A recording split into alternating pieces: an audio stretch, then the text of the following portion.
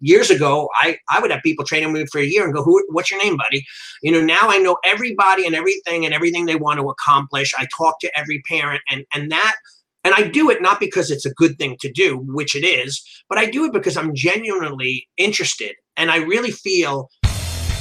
For over 260 episodes, Dwayne Brummett and Ali Alberigo have been sharing how to take your martial arts school to the next level. Welcome to another edition of SchoolOwnerTalk.com. Now here's your host, Dwayne and Ali. Hello, Dwayne Brummett here with Ali Alberigo, SchoolOwnerTalk.com. Morning, Ali. Nice to be with you, sir. Hey, it's always good to be with you, Dwayne. So, and honestly, it's good to be with someone that is in the trenches like you and doing the same thing every day like me, and having someone kind of going through it. You know what I mean? Mm-hmm. Like that I could talk to. And we've always been good for each other that way too, right? Like being able to bounce things back and forth. Yeah, even before COVID, but especially during COVID. Yeah. And now, I mean, it's still continuing. Having, I don't know, I was quite appreciative, still am, of our relationship, being able to, like you said, bounce ideas back and forth and, those type of things. So, yeah. And what's funny, I don't know if you read, but I posted on our page, Martial Arts School Owner Talk, that I had a run-in with a parent. And first, before I even get into that, it's so deflating. Like I for school owners that are listening, I mean, some of them are probably pretty good at just blowing it off, but I am not. Like it's always been, and look, I've been doing this for 30 years and it will literally zap me of my energy. My fiance and daughter will always say like, oh my God, I could see like you went from level 10 energy down to like a 1. I literally could pull the blanket over my head, turn the lights out and just watch TV because that's how depressed or deflated I get when things like that happen. And I know it's bound to happen, but it still affects me. But the good news is it only affects me for like a day and a half now, not like a month. Not a week. Yeah, not a week. Like I'm able to get over it pretty quickly. So, but it's quite harsh, and people don't realize what we go through. No, I would agree with that. And today's topic is superior customer service and how we can make sure that we are delivering that to, our clients and our customers. And so I think this is a perfect topic. What a way to start it off with, right? With the fact that you had someone that was not happy with their customer service. Right. Do you want to talk about it right now, or do you want to? Yeah, absolutely. The reason why we're having this conversation is because we're like, hey, that's a good topic to share with others, and quite simply, our topics a lot of times are things that we're going through in our lives, and we're like, hey, you had a struggle with this, we should do a call about it, and that way our listeners are taking the journey with us and learning from our experience, or maybe, they've had it themselves and they feel reassured that they're not alone. So anyway, long story short, I'll quickly give you a synopsis. So I have an amazing little girl, 7 years old, just training with me for 2 years. I had a dad who seemed to be an amazing guy, loved him. We always had great conversations. In fact, he sought me out, wanted his daughter to train with me, brought her specifically to me, and we've had a great relationship for 2 years. COVID hit during year 1, and the mom called me up, with a very, she calls me condescending and arrogant, but I feel like every time she called me, which is twice in 2 years, the only 2 times I've ever met her was on the phone. She's never once stepped foot into my school, never once saw what we did in person. And when she did call me the first time, it was about her husband not being allowed to sit in the lobby when classes were going on when we came back from COVID. Not my choice. Cuomo, our governor's rules, his mandates, nothing to do with me. I have a beautiful lobby with empty chairs waiting for parents to sit in. Right. So I tried to explain that to her, and she was just not having it. Well, then we're going to pull our daughter out. I said, I'm really sad if that happens because I don't have control over this. I want you to sit, but I can't. Well, my husband's then going to sit outside the window and watch. I said, why would he? We have 3 camera angles. You could sit in your car on Zoom with 3 amazing angles, literally like 40 foot away from where you would be sitting in the lobby, you'd be sitting in your car. Anyway, lo and behold, that kind of all went away. The kid continued to train for a year. And just recently she trained and came in. I wasn't there. My daughter was there and she taught with my other instructor.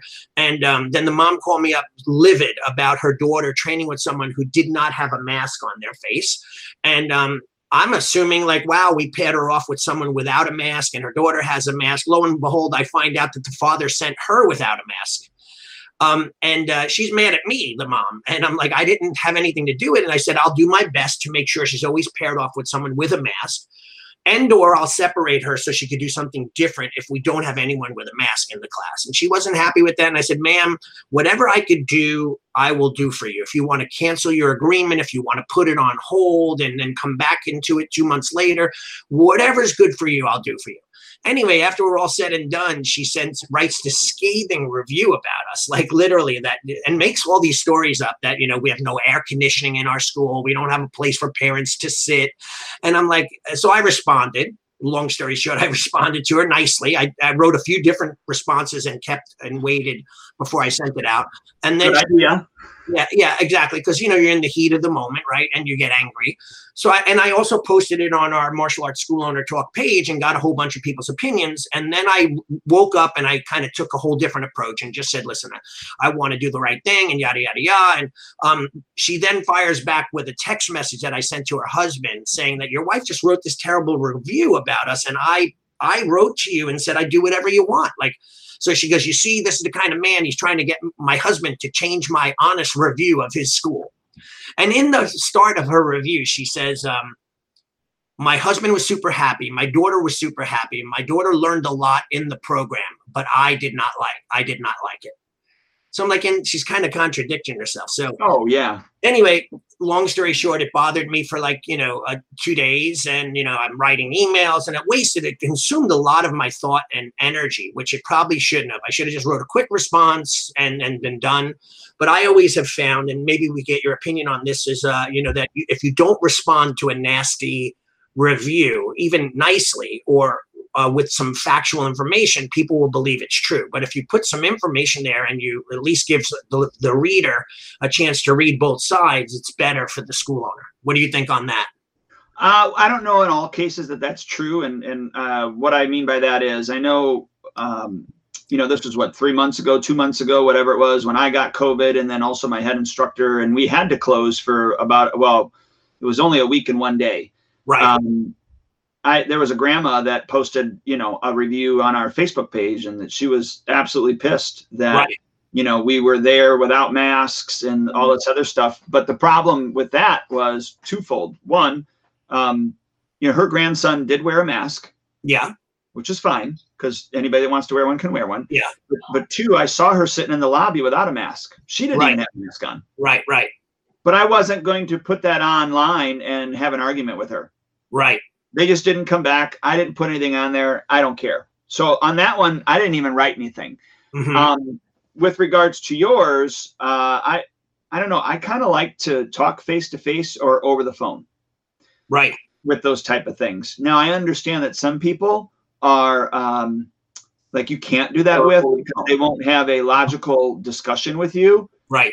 Then yeah, I do think that writing something like an email and then an additional post that maybe even the post says part of what the email says, but for the other readers it tells them that you are look, I tried giving you a call, you wouldn't answer my call or return it, so I sent.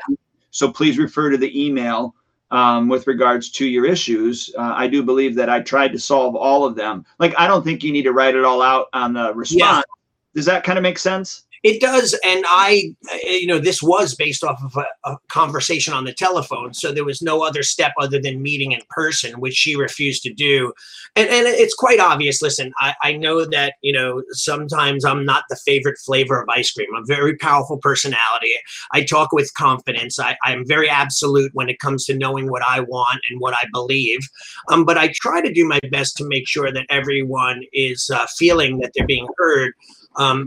So she just was not having it, you know what I mean? And that way, and then the review, she posted the review after I thought we had, hey, listen, Dwayne, whatever you want. If you want to cancel your agreement, just let me know, whatever you choose, right? It's up to you. I want you to be happy. That's how it was left off. Then the scathing review came.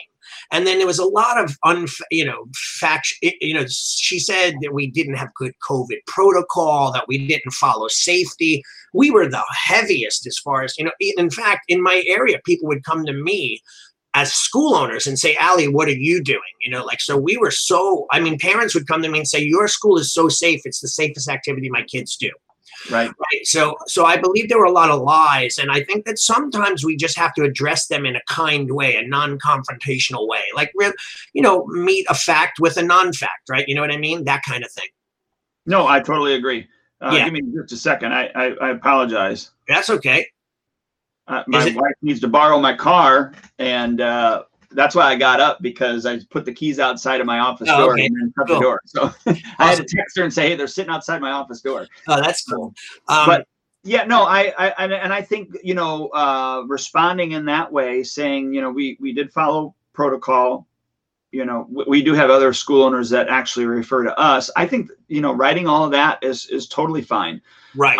But getting way deep into explanations on those posts, I don't know that necessarily needs to happen. Yeah, and by the way, did you read the post of the original one that I was going to send out? Yeah. So that I didn't send that one, but I sent one almost as long, but it definitely wasn't the same vein of topic. Like, it was less tit for tat, less, I'm going to show you what we did and what you're saying you did is a lie. Like, I was much more compassionate, and I understand, trust me. I mean, the only two issues we've ever had, this woman and I, are COVID related, that things that are beyond my control. And you know what I find interesting is that in this day and age, people think it's just okay to destroy a business reputation. And what they're not thinking, though, when they do this, is that there are multiple people that they're hurting. They're not just hurting me, they're hurting the students. And if they hurt me enough and my business goes out of business, then they hurt all the people. They hurt the employees. They hurt the families of the people they're talking about. And the viciousness is just, there's such a disconnect with typing something viciously on a computer about somebody. And I found myself almost wanting to review products and say something negatively about something that I had an unhappy service about, and I stopped because I didn't want to do what I'm saying, and there was much more of a deeper effect to it. So it's kind of sad that we have to deal with this stuff nowadays. Yeah. So I guess the thing is, what can you learn from that, and how do you prevent it from happening? Because that's really true superior customer service, right? So how can I pre-frame my potential and also, new clients in a way that they understand how things are going to run, so that they're not getting upset. But you can only do what you can do, because I'm sure what you did was you did all of those things with the father who was bringing the daughter in, right? But the mom herself was not getting that information, or chose to not look at that information. And there's nothing you can do about that. I don't know if you've updated your agreements, but we've updated all of our agreements with regards to COVID and, what our expectations are based upon the CDC. And now whether they read it or not, that's not the problem. Right. But they have to sign it. I'll tell you one thing that gave me years and years and years ago. We're talking probably 15 years ago. I had this dad who was this miserable dude, and he'd always bring the kid. He was the one bringing him, but he always had a snide remark. He literally would antagonize me by bumping me and stuff like that with his shoulder, like to try to walk straight towards me, and I would move out of the way. Like, he was very aggressive towards me. And then finally at one point I freaked out. I'm like, first of all, it looks like you want to fight with me. If you want, we can take our shoes off and go on the mat, if that's what you want to do. I said, but I don't know what your problem is, but I'm tired of it. It's been going on for way too long. So I'm going to give you a refund. And I wrote him a check and send him and his kid off, which his kid was awesome. Now, here's the interesting learning thing that I got out of it. About 2 hours later, the mother comes walking through the door, who I loved. And she said to me, she sat me down and she says, you do realize that he's only 50% of the parenting equation, right? She goes, yeah, he's a jerk at times. He's got an attitude. I don't know what his problem is, but I can't control him. And my kid is going to suffer because he's a jerk. So you have to understand that I like you, you like me, you like my kid. Now, just because he's a jerk, you shouldn't punish the child. I don't remember if I let him come back and then eventually they quit. But at the same time, I did hear what she had to say. So like in this particular case, I only dealt with the father and the daughter. And I really liked the guy. Like, we would chat, and it was a great relationship, I thought. And I feel bad because I do think that the guy would rather have kept his daughter in our program. And the mother just won. She probably gave him more hell for being on my side than not. And he just threw his hands up and said, okay, never mind. Right. So but anyway, customer service to me, I have a whole list of 20 things, but let me just throw like one or two out and then maybe you could add a few on. So like the number one thing I think about stellar customer service is to learn about the customer, right? To learn what they look for, what they want, who they are as a person, and really understand that first, right? Because until we do, we're only fitting them into our mold of what we think, right? And we probably think much differently than they do. So to really know the client. So what are your thoughts on that? And how could we go about really putting together something to know them? Well, I think that also kind of goes all the way back to, who's your ideal customer and who do you want walking through your door and who are you marketing to? Because I would say that that's, 80% of the battle. If you're bringing in the right people into your studio, it's not going to take very long to connect with them and understand who they are and what they want. Right. So I think that's the first step to connect with them is, one, you need to know who your ideal customer is. And if you've never gone through that exercise before and really decided who they are, you need to do that. You need to come up with who your ideal customer is. And from the standpoint of monetarily, morally, and just all of those things need to be taken into consideration. So, and then also your ideal customer could be, you only really want to work with somebody that's 7 to, because, will I accept 3 and 4 year olds? Yeah. Do I advertise for 3 and 4 year olds? No, because I don't want 3 and 4 year olds, but right. I have a 3 and 4 year old class just because it's something that some people do want. Right. 5 and 6 year olds. Do I want them? No. But do I have them? Yes. And I don't mean that I don't want them, but I have a 5 and 6 year old program.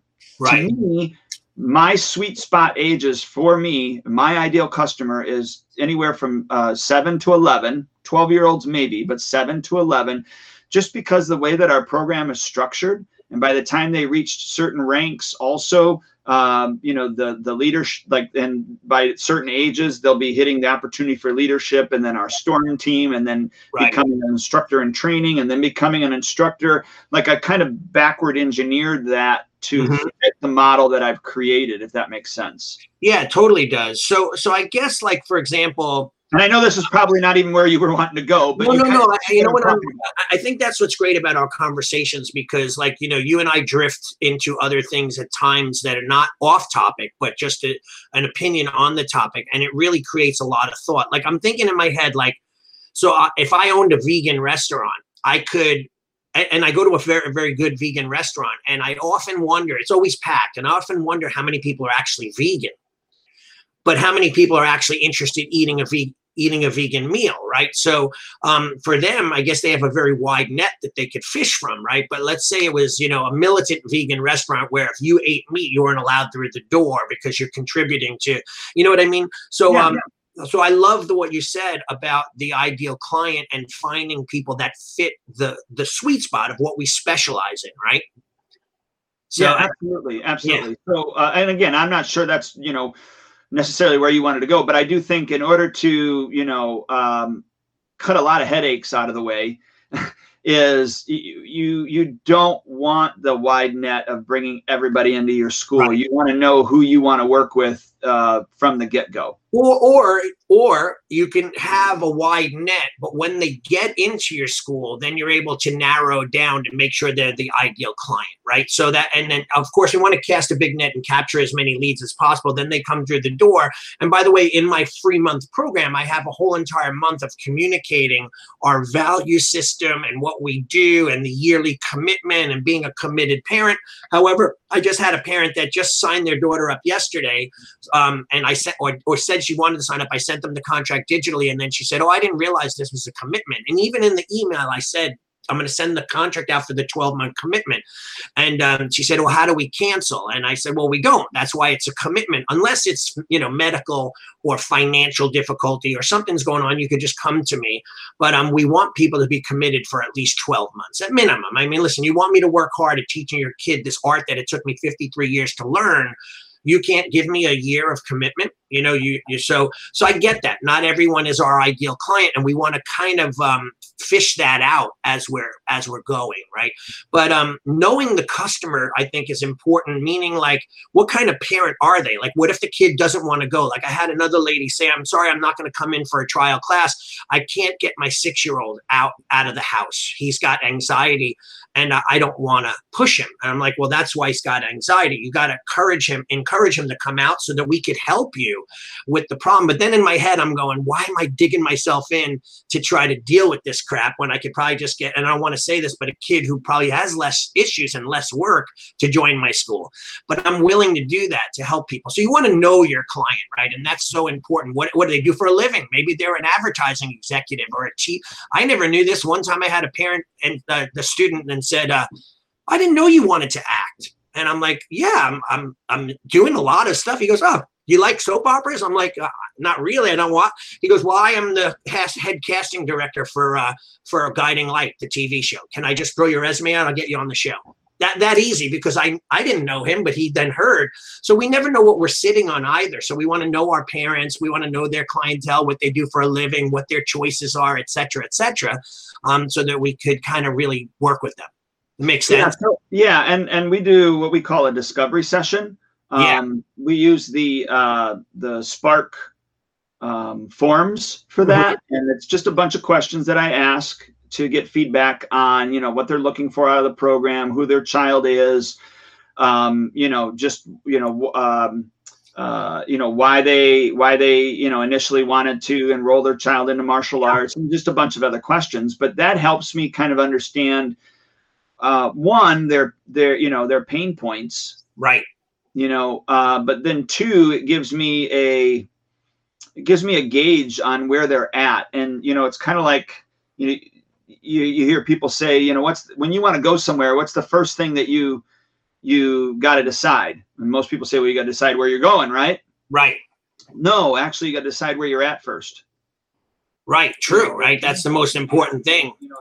Yeah. So, you know, that's what I'm saying is we've got to find out where our student and our parent, because we're not just dealing with the student, especially if it's a kid. Right. We're not just dealing with the student, we're also dealing with the parent. And so that's twofold. We got to find out where the student is at and where the parent is at. And the only way you're going to be able to do that is ask, you know, the right questions in order to find that.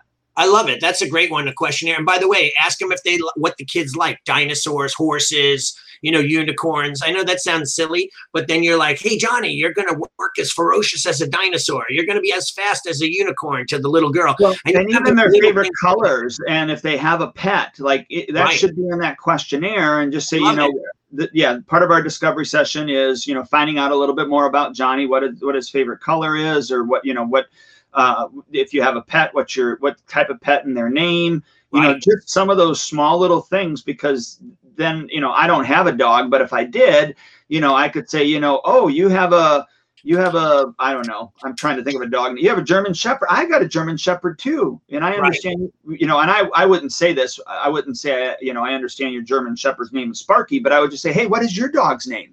Like I want them to tell me. And even though it was already in the questionnaire, but, you know, and then we also, in that discovery session, we put in there, you know, how many siblings that they have as well. Well, part of that is because I want to make connection to, you know, to knowing the child and the family. But the other part is I want to know if they have other children that could potentially do, you know, the program with them. Right. And you know what? I think that's good, though, that you have a parent that, you know, is interested in getting back in shape. You have your health coaching business that you also could work with people. They don't have to join in your school as a martial artist, but if you get to know the people better, there's such a vast area of where you could take it, right? Like I just recently had a parent say to me, "Hey, my daughter's going away to college this year and she's going to be going to the city. Do you do any self-defense courses, or could she join for a month or two just to get some basic understanding?" So it's always good to poll or question your clientele. That leads me to number 2, which is recognizing your industry, what turns people off, and learn how to nip that in the bud. So like if you get to know people more and you know that they don't like something or they're looking for something in your school, and you're not giving it to them, it's super important for them to be able to communicate that with you so that we could give them a better understanding. Yeah. So like what's a for instance would you say that turns people off, maybe, or maybe it's a misconception? Yeah, well, I think anyway, we should be good at this already. Like, for example, someone calls and says, "Hey, hey," and I've made this mistake and learned from it. They're like, I got them on the phone. I'm talking to them about the class, and they say, "Hey, do you like teach Taekwondo?" And I'll go, "Yes, I do." And they go, "Oh, that sucks. I hate Taekwondo." Right. So I would say, now, learning from my mistake, do you like Taekwondo? And if they said yes, and I go, well, we don't actually teach Taekwondo, but we do things very similar, the kicking and the blocking and the kata and this and that. Or if they said I hated it, I go, well, we don't do anything like Taekwondo at all. And knowing Taekwondo, I tell them what we do that's different than Taekwondo. Right. So that's one thing, knowing what turns people off by asking and feeling them out.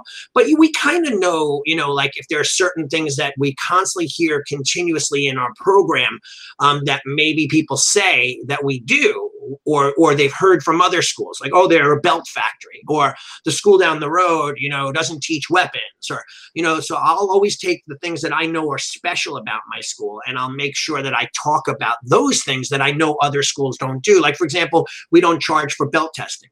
So I'll say a lot of other schools do. Some of them don't, but the majority of them charge for belt testing. We include it all in our price all the way up to black belt. So you'll never have to pay for a stripe, for a belt, for a certificate. It's all fully included. And that normally costs you $200 extra a year at most schools. So I kind of nip it in the bud because I know certain things that I should be talking about. Does that make sense? Perfectly. And then I even years ago came up with a, oh man, it's a report. Right. I can't even think of the name now of the report. Why can't I think of it? Oh, questions to ask a martial arts school before joining. Oh, right. Or the 7 questions to ask a martial arts school before joining. And when I have people, and I haven't had this in quite a long time, but when I would have people say, yeah, well, we're going to check out other schools, and I would just say, great, I think you should. Because the worst thing you can do is get your child, your most precious gift, into the wrong school. Right. And I would have parents look at me like, wow. And I'll say, in fact, let me go on, because this would usually happen during the enrollment conference. So I would go over to the office and say, you know what, I actually have a report that you're going to want to read, because there's 7 important questions that you're going to want to ask. And I can tell you what they are right now, but you ain't going to remember all 7. Yeah. So I go and I get that report and I bring it back to them. And I would say 9 times out of 10, those people always came back and signed up with us. Yeah. Yeah.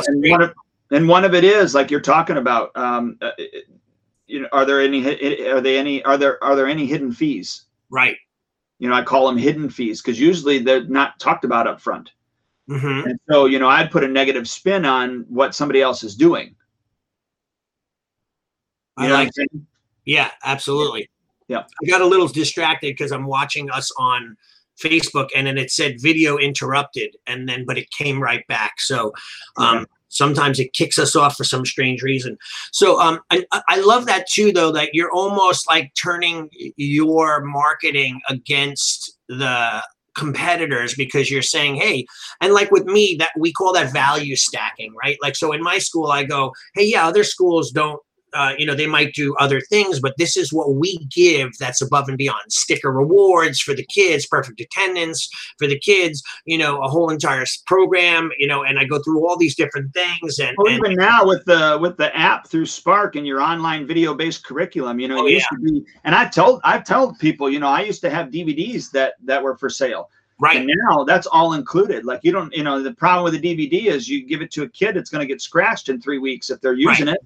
And even if they don't have a DVD player anymore. Yeah, well, but what I'm saying is that it used to be the kids would scratch it and the parents would go, I'm not going to go spend $40 on that again. Right, exactly. But the app, you mentioned that. Our app is through Spark. And, I had a guy the other day said, he was calling me up about a website design. He said, I know you're a fan of Spark. Don't ask me about my software. I'm like, I know they sponsor you. So I'm like, okay, don't worry. You could use a crappy software if you want. But here's the deal. We talked about them before they ever became a sponsor. I know. That's the truth, though, because we were people who are using it and benefiting from it. So we would probably talk about, I hope they're not listening, but we'd probably still continue to talk about it long after they sponsored us, because this is what we do. I'm smitten by Spark. Let's just put it that way. Exactly. I once said to them jokingly, and I think they put it in an ad, I said, if if I was single, I'd be dating Spark. That's how much I loved it, and how much time I spend with it, right? Yeah. So another thing too that I wanted to add to this was, and there's 20. I guarantee we're not going to get through hard because we're halfway through our podcast. But we wanted number 2 was I had said before was recognize in your industry what turns people off. You should know that by knowing your competition, right? And then learn how to nip it in the bud and spin it to your advantage, which you do when people say, "Hey, I want to look around," and you have your 7 steps to finding a good school, right? Which value stacks what you do that they don't do, which is amazing. And value stacking is so important. What that means to the listener is, like, we don't realize until we think about it all the things that we give our clients that are included. We just say, hey, it's $150 a month in tuition. But do you give them a uniform? Yes. Do you give them weapon training? Yes. That's other schools may not do that. Do they learn grappling? They might have to pay an additional cost for that. Like in Tiger Schulman by us, they charge a la carte for many different programs. If you want to learn weapons, it's a different program. If you want to learn, other things like self-defense, it's a different program, right? So you value stack that stuff. So the third thing is gathering feedback whenever necessary, like always trying to ask people for their opinion on what they think about your school. Like I often ask clients of mine to poll their people and say, in 100 words or less, tell me what your vision of our school is. Explain it to me in 100 words. Like, are we and then you give them an example, a family-based martial art? Are we this and that? And then they find out about themselves. Like one of my guys, and him, Rick Kellerman, he's often on the calls, and a friend of mine, and he did that with his clients, and he didn't realize how many of them said we're a family, we're like-minded people working together.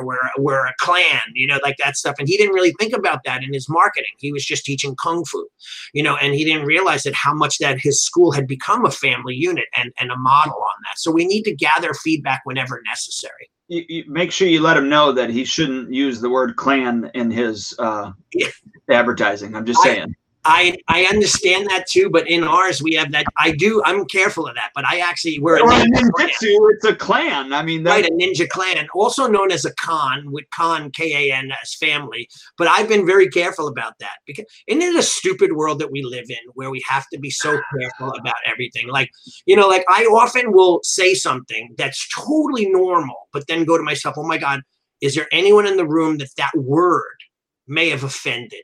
That, and the word is just a word, but the way people spin everything, everyone's offended about something these days. And it's so hard to even write on social media because people perceive it differently because you use a word or do this or that.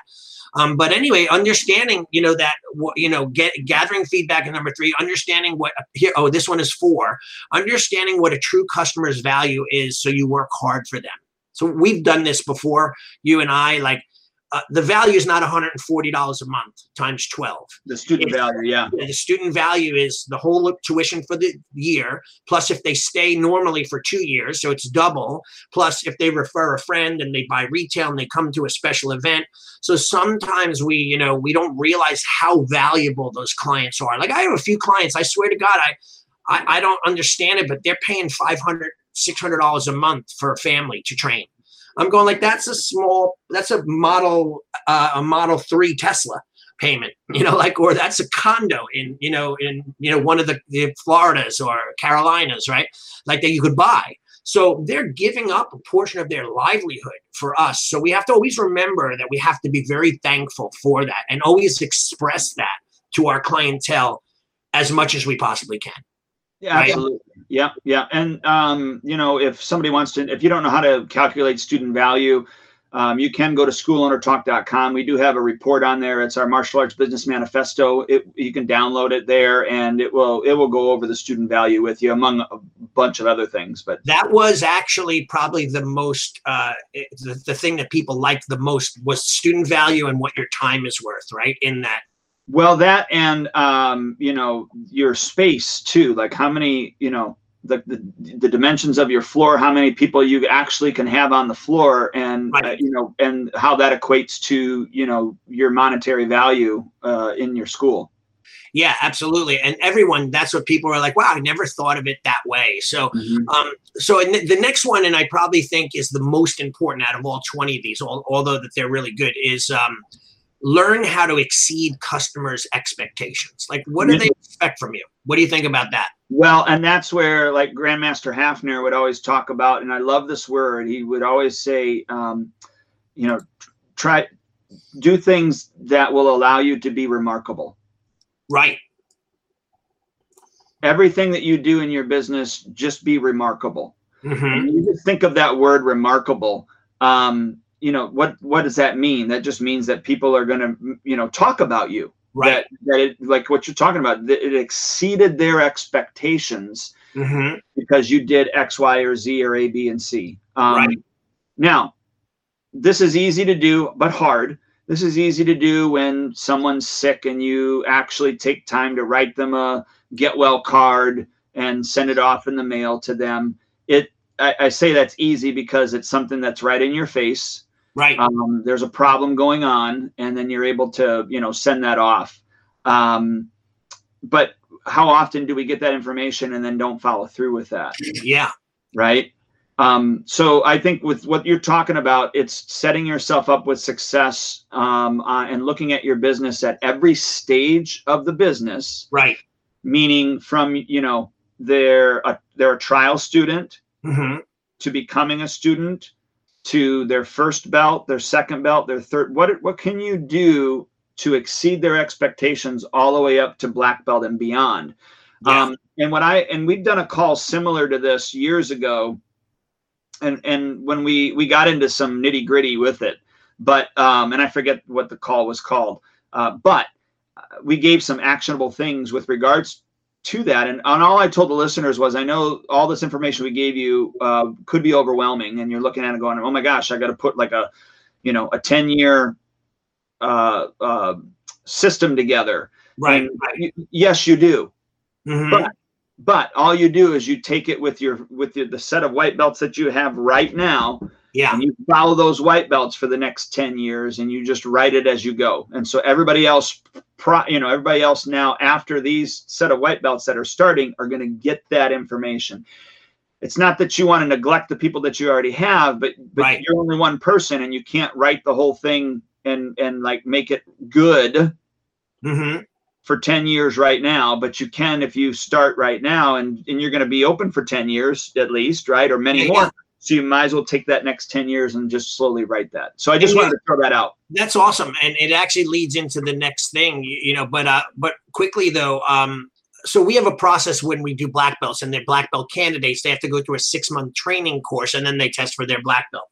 So I did exactly what you did, and I put an automation together for those black belt candidates. And so the typical process would be we have a meeting with them, and I try to remember everything I'm supposed to say, and rah, rah, rah, and we all disperse, right? But years ago, I knew that I was always forgetting things and always missing things and so on. So I did an automation through Spark where once they're up for their black belt, they get a series of letters. And in the letters, it's each step. They then take a questionnaire. They sign things. They get downloads and all this stuff. And my guy, Ryan, he's like, well, we have to have a meeting. I go, Ryan, this entire process that they've been in has been the meeting. But we're still doing a meeting on Friday. But they've gone through every step, and the ones that are in there already filled out the forms. They already paid their black belt fee. They already filled out the questionnaire, what they want written on their belt. I mean, it was all laid out where it was just a push of a button, put Dwayne in the process and tag him with a black belt candidate. And then boom, you're in it. And I'm not going to forget because it's there. Right. And I normally would forget, even though I forget why I went in the kitchen, and, I'm like in there going, like, but I forget sometimes I'm on email and I pull up another site to do something that was triggered off the email, and I can't remember why I was on the site now. So like, you know what that's called, right? When you go into no. When you go in the other room and forgot what you went in there for, right? That means you believe in the hereafter, mm-hmm. right? You walk in the room and you go, what was I hereafter? Yeah, exactly. My mom is 84 years old. The other day I FaceTime her and she's walking around the house. I'm like, Mom, what are you doing? She goes, I'm looking for something. So I'm just talking to her as she's looking. And I'm like, what are you looking for? Like 10 minutes into her walking around the house. She goes, I don't know. I'm like, well, but I'm going to keep walking until I remember. Yeah. So she figured she'd just keep on walking until remember. But if I said to her, if you don't know what you're looking for, how are you going to remember what you're looking for? Like it's a vicious process. So, but I believe that we can automate a lot of those things. And, but I have to say, here's one thing that, and you know this, Dwayne, like over the last 2.5 years, 3 years, I've been remotivated to be the best teacher and run my school. And I've really focused less on alternate businesses and more on my school. And I know every single student's name. I know the parents by name. You know, years ago, I would have people training me for a year and go, what's your name, buddy? You know, now I know everybody and everything they want to accomplish. I talk to every parent and I do it not because it's a good thing to do, which it is, but I do it because I'm genuinely interested. And I really feel a real deep connection to every single student. And that's why, too, I'm very personally upset when someone quits or they get angry, because I really feel connected to them and I want them to benefit it. But that kind of mentality is what has stellar customer service written all over it, right? You got to really know what you're doing. I have a trophy company. Go ahead. No, I was going to say, we're a personality-driven business. I mean, any way you look at it, we can systemize things, and we should. Yeah. But we can put our personality into videos and somewhat into text, but it doesn't replace the human interaction that needs to happen. And I can attest to this where, you know, I hired a program director, and she with Spark, I was almost hesitant to not do it.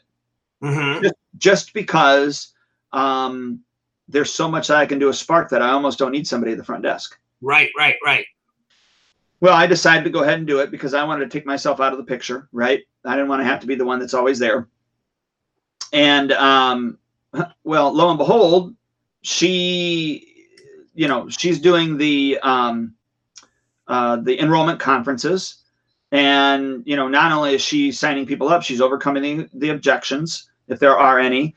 She's doing add-ons, meaning she's selling a second uniform. Like last night, she sold the second uniform because it's a split family and each one of them wanted to have a uniform at the house. And she talks to parents going, hey, you know what, you ought to, you know, your son's doing this. Why don't you do it with him? It's a great connection. I do it with my kids. I have parents that are joining their kids because she's talking about it. Right. That the emotional side of that can't happen through the video, can't happen through the text as effectively as the face-to-face one-on-one. Of course. And you know what? No one, like, I'll give you an example. I ordered trophies from my trophy company for perfect attendance that we give out. And they made a mistake. So I called them up, and the woman who's one of the main people there, total attitude, like, you know, like it was my fault that they made the wrong trophy. And I felt like I've been dealing with them for 30 years. Like I spend $7,000 on my tournament alone. But I kind of felt like, holy crow, like why am I being treated like I'm bothering her? Like, I understand maybe she was in a bad mood or they're having a hard time, but that's more reason to treat me better because I'm the one spending money and I'm understanding, oh, you mail me the wrong ones, I'll keep them because I'll use them later, you know, that kind of thing. But I felt like, oh my God, like, are you kidding me? Like, so we have to understand that everyone has feelings. Everyone wants to be connected. Every parent doesn't care about what you do for everyone, although they like that. They only really care about what you're doing for their child because they didn't sign everyone up. They signed their child up to get the benefits. And we don't do that. If we don't understand that, then there's no sense in trying to communicate, right? We have to be connected to them. Yeah. And it's all about them. You're right. I mean, they want to. So in a conversation, we need to make sure that we're asking the questions and that we're listening. Right. And there is not a parent that doesn't want to talk about their kids, and most, you know, so they could care less about, I know this is the cliche, right? That people could care less about how much you know until they know how much you care. Mm-hmm. But that is absolutely true. And I think one of the best things that we can do as school owners is become really good listeners, right, and then action takers based upon the information that we just listened to. Right. That's the second piece. Just don't hear what they said, but really listen and put to action what they're telling you. Yeah, absolutely. And by the way, that leads into the next one too. Like when you see them, you would think I have that list in front of me, and I don't. You don't. It really, but you're like on the money. We must have done this before. But the next thing, and it leads totally into knowing who they are, is to greet your customers. And I want to phrase this because it used to be greet your customers as if they were the president of the United States, and then I write, or some other important person on your list. So nowadays it seems like we don't treat people of authority with respect, or people, it seems like if someone is on a higher level of fame, fortune, whatever, people tend to want to trash them these days, right? So I think you have to be very careful with becoming or getting put on a pedestal, because that will only encourage people to knock you off of it, right? And then when I moved my school to I condensed it 2 schools down, and people saw that I was no longer in my building after 30 years, I got 3 or 4 hate mails anonymously going like, I'm really glad you went out of business, that kind of thing. You even had someone who post on our page, why would I listen to Ali when he closed his school? Like, not knowing that I've been there for 30 years and whatever went on. So again, we have to make sure that our customers know that they're the most important thing to us, or person to us. And we also have to make sure that they understand, like, not only is their kid important, but they're important. And we want to develop some sort of rapport, because if we have rapport, people are less likely to side with the negative. That parent in the lobby, I can't believe it. You see what he just did? And then they go, no, he was great. My kid went through something similar, and man, they were right. They held him back, and so you have to make sure that you develop that relationship, but it always starts with the greeting, and that personal greeting, that I know that people were fearful of me just because I'm a Shihan or whatever, and I'm standoffish. So I try to go out of my way to be, more friendlier and less Shihan-like, so that people feel connected to me, if that makes sense. It perfectly does. I mean, I've never had an ego out on the floor talking to a parent, any of that. And I think that you've often said that, martial arts, martial arts school owners are sometimes hard to deal with because they have egos, and I don't know that I've ever had that problem. I will stand up for what I believe in, and I have kicked people out of the studio, right? But I just, from the onset, it's just, I really try to, listen to what they have to say and learn what I can help them with. And if there's something I can't, I apologize for it and say, I'm not equipped to help you in that area. I wish I could, but I'm just, I'm not equipped. And I learned that, that phrase from Melody Schumann, when she had said that, what you want to tell the parent, if there's a child that you're literally not able to help and you don't want in your school because you can't help them, right? You just tell them it's your fault. We're just not equipped to, help your child, and I'm sorry. Yeah, and by the way, I don't think it's Melody Schumann anymore. I think it's, I think she was married, and it's different. I forget. It is. Yeah, but I just don't remember what it is. So right, yeah, but most people know that name. So no, but yeah, but I want to give her credit with that phrase, because I didn't come up with it. Yeah, and and she's right, because I found that very often the people that we put the most time into, and the people that we flex for, like we're flexible for, and we work around their schedule, around their issues, around their mentality, they're the ones that will turn on you. And like, for example, this mom who just turned on me, like, you would think, like, how could she hate me that much that within 2 interactions on the phone, even if I sounded like a jerk, she may have thought to herself, well, maybe he's having a bad day, or maybe he's not really a jerk. Maybe he just talks with confidence, or, but no. People don't think that way, though. People don't think that way. Yeah, you only have one chance to make a first impression. And by the way, sometimes the first impression is made long before you ever met them. If they just see, like, we joke around with our kids. We yell in class. We're sarcastic and joking with the kids, and she took offense to that, like, they're sarcastic and they're this and that, and they belittle nothing to do with that. That was her perception of what it is. The reality is quite skewed. Right. So, all right, listen, I'll go over a few more because we're like 12 minutes away. All right, fire away, and we'll just make a quick comment. All right, you want me to just read? So I'll read them. So number 6 was greet the customers as if they were the president of the United States or us or another important person, right? Someone who could remember what state they were in, so or what their job is. That's a plug at our administration. And number 7, learn and develop charisma and conversational skills. I know that sounds funny, but I remember in the TV show Friends. I don't think you've ever watched Friends, right? I've watched it, but I didn't watch it when it was. So Joey's an actor and he's teaching an acting class, and he starts off, and it's funny. He writes his name on the board, but he's not looking at it. The name is like all over the place, And then he turns to people and he says, first of all, the first thing you guys all have to do is become better looking. Right. So it's like, that's his simple methodology. Right. So it's pretty funny, but we definitely want to learn and develop charisma and conversational skills. And what I mean by that is you could learn public speaking skills, how to develop relationships. A great book is Raving Fans, right? Or leadership qualities. I'm reading a great book, by the way, Joanne. I don't know if you read it. It's called Can't Hurt Me. It was recommended by Gus Lopez. And Kenny Bigby's mentioned in the book. It's a Navy SEAL that trained with Kenny Bigby. And he mentions Kenny in the book and how they went through BUD/S training. And it was kind of cool. I'm like, I know that guy. He's in this book. So yeah, it was all about, learning and developing charisma and conversational skills. Number 8, give the customer something, create a customer service experience, figure out what they like and what you could give. Like even an old t-shirt, not old used, but something that's not selling. You get a brand new parent, it's a dead inventory, give it to them. You have no idea how well that goes over. I bought 50 books from Solomon Brenner called Black Belt Parenting, and I give them to all the parents as a gift. Yeah, I was going to say, I have, there's a girl that my son went to school with, and she makes these bracelets and stuff. So I bought, I don't know how many I bought, but I bought some off of her, and they're girl bracelets. And then every once in a while, there'll be a girl sibling, in the lobby, and I'll say, hey, do you like bracelets? And oh yeah. I say, oh, hey, I've got a few to pick from. I'd like to give you one.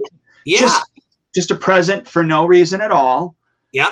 Those, yeah, beautiful. Just like that. Yeah. Yeah. And I used to, I have this little plush toy. I think I've shown him. This is one of them, but he's not on the market, but I did an eagle, right? I give them out. So I have these eagles. I have hundreds of them in stock. When I bought them, I had to buy like 3,000 to get the deal I wanted. But I try to sell them, and not a lot of people would buy them. So now I have them. When I get a brand new kid through the door, even if they don't sign up, I'm like, I want to give you a little gift to bring home. And these little kids will show back up to the next class with their little eagle, and they'll put them on the shelf or put them in the corner, and they'll do their class. So it's amazing at how that little offer of giving something means so much, right? And that's another thing. So the next one is give the customer, the next one is always look your best and be all that you can be. I think that this is underrated. Like Tiger Schulman is great at that. They've been known to fire people for getting fat if they were scruffy. Like they wanted their brand to be a certain way, buff, good looking, tight hair, in shape, that kind of mentality, because that was their brand, right? So you want to make sure at minimum your instructors don't look like they've been sleeping in the backyard before they came out. Uniform is pressed and ready to go. Yeah, or at least at minimum clean and looks good, so you got to make sure, because perception is reality, right? Absolutely. And then, make sure your business always looks like the Taj Mahal. And I wrote down, this is written way before Trump was president. So I wrote, and the Trump Taj Mahal, which he no longer has and he sold years ago. But like, what you want to make sure when people walk in, they see, like I have people that walk in and they do this, they go, they're smelling the place, right? And I'm worried, like, what are they smelling? And they go, oh my God, this place smells like you just sanitized it 2 seconds ago. I'm going, like, we are sticklers for cleaning and sanitizing. We spray the table. Every time we get in, that's what we do for a half an hour. Us, and we don't just do it for the perception. We do it because that's part of our process, right? Also, it says, develop yourself to be amazing over the telephone, learning how to be conversational, learning how to talk to people. Always act like a gentleman or a woman, treat others how you would like to be treated. That's another one. Learn each and everyone's names. I was going to say, my son did a course in college this past time, and we were talking about the golden rule, right? You know, treat others how you want to be treated. Right. And he said to me, he goes, well, we learned that we should treat others how they want to be treated. That's a good one. At first I was, I don't want to say offended, but at first I was like, hey, wait, you can't supersede the golden rule, you know. But after like sitting back and like marinating on it, I started thinking about that. Yeah, I need to meet people where they're at, not treat them how I want to be treated, but treat them how, you know, how they want to be treated. Yeah. And I thought that was a really good thought. I really did. Well, I had a mom maybe about 4 weeks ago. I wasn't in. She came in to buy gear.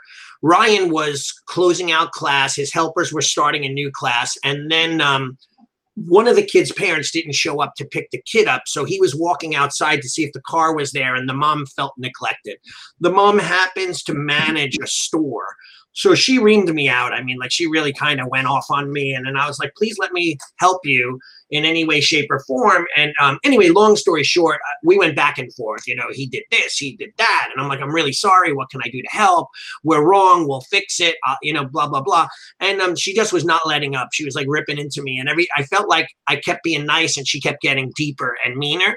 But anyway, long story short, we ended on a good note. She wanted to buy the gear, so she didn't because he was busy. So I said, I'll handle it for you. And then a week later, she finally got back to me and said, I'd like to get that gear. Can you give me the special price that you're doing?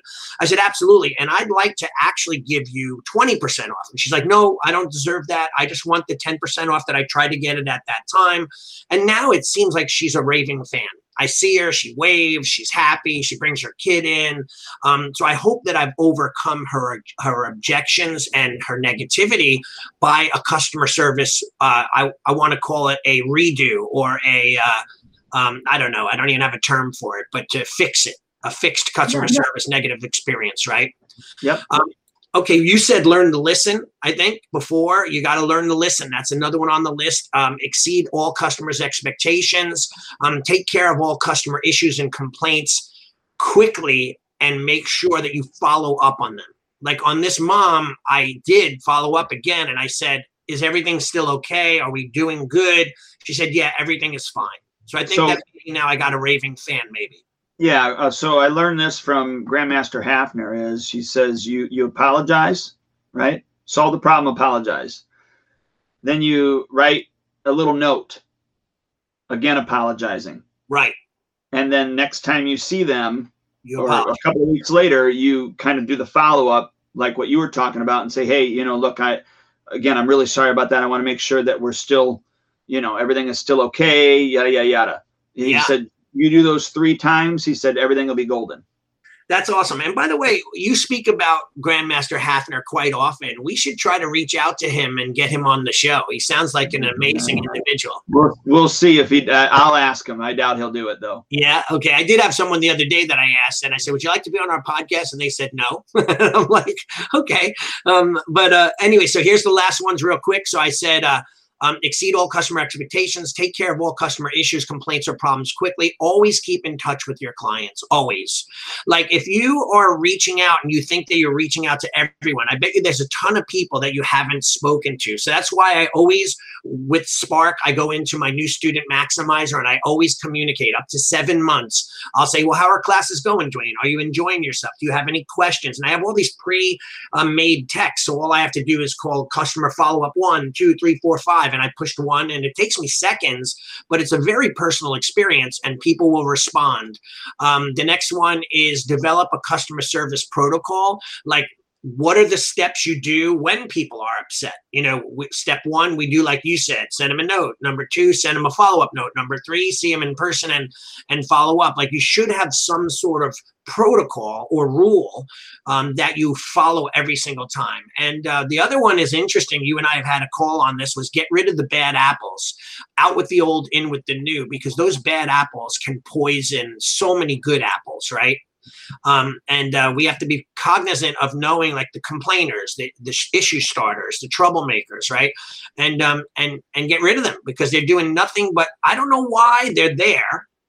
and they're complaining about what we do while they're showing up every day. I had a guy recently that I got rid of.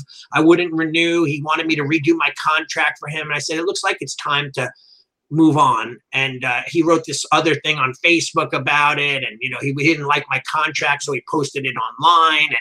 And but anyway, long story short, all the people that know him knew that he was trouble. Like that, all the parents said to me, we couldn't stand being around him, that kind of thing.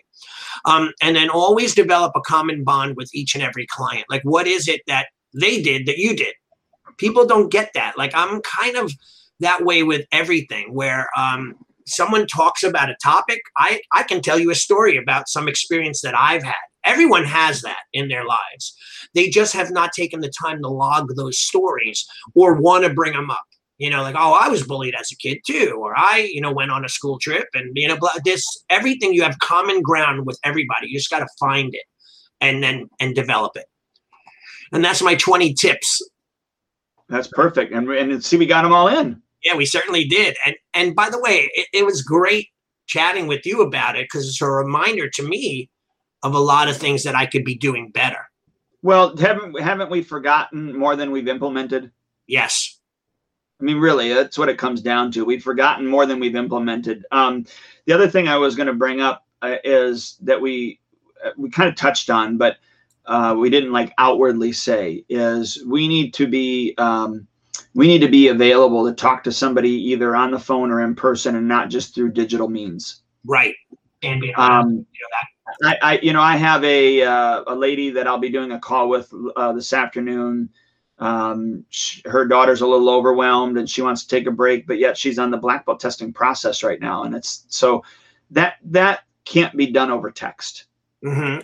And if she's doesn't have the time to meet me in person, we need to do it over the phone. So we need to make sure that I know that COVID did some really good things for us because it got people on our apps. It got them looking at emails more. It got them looking at text messages more and responding in those ways. But I think that the old face-to-face and the old telephone is still applicable. And then sometimes it is more important than we may realize. So I know we've gotten comfortable. We got to be careful with that. And through text messaging, I'm able to set balls in motion so that when we meet in person, a lot of the barriers have been broken down. I'm like, hey, Dwayne, I'm the guy who's been texting you for the last 4 days. So good to meet you in person. And I've already said that I can't wait to meet you tomorrow or whatever the case may be. So, and then when we meet, we've already done all of that stuff because we already almost know each other, know what the client wants, what they're looking for, and then we could start our relationship in person. So it's awesome. Well, Dwayne, thanks. I know we're out of time and we ran a minute over, so thank you very much for being here as well. And I think we have an outro that we play, and we're all good. Yep, I'm going to play it now. All right, bud. I'll talk to you soon. Great talking to you and seeing you, and thank you to all the listeners that watch and follow us. Thanks for joining us for another episode of Martial Arts School Owner Talk Podcast. This would not be possible if it weren't for the support of our amazing sponsors. Please check out EliteInsights.com for all your website needs.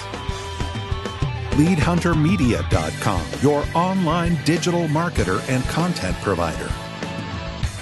Academy Kings BJJ Growth Consulting and Management at GrowMyAcademy.com.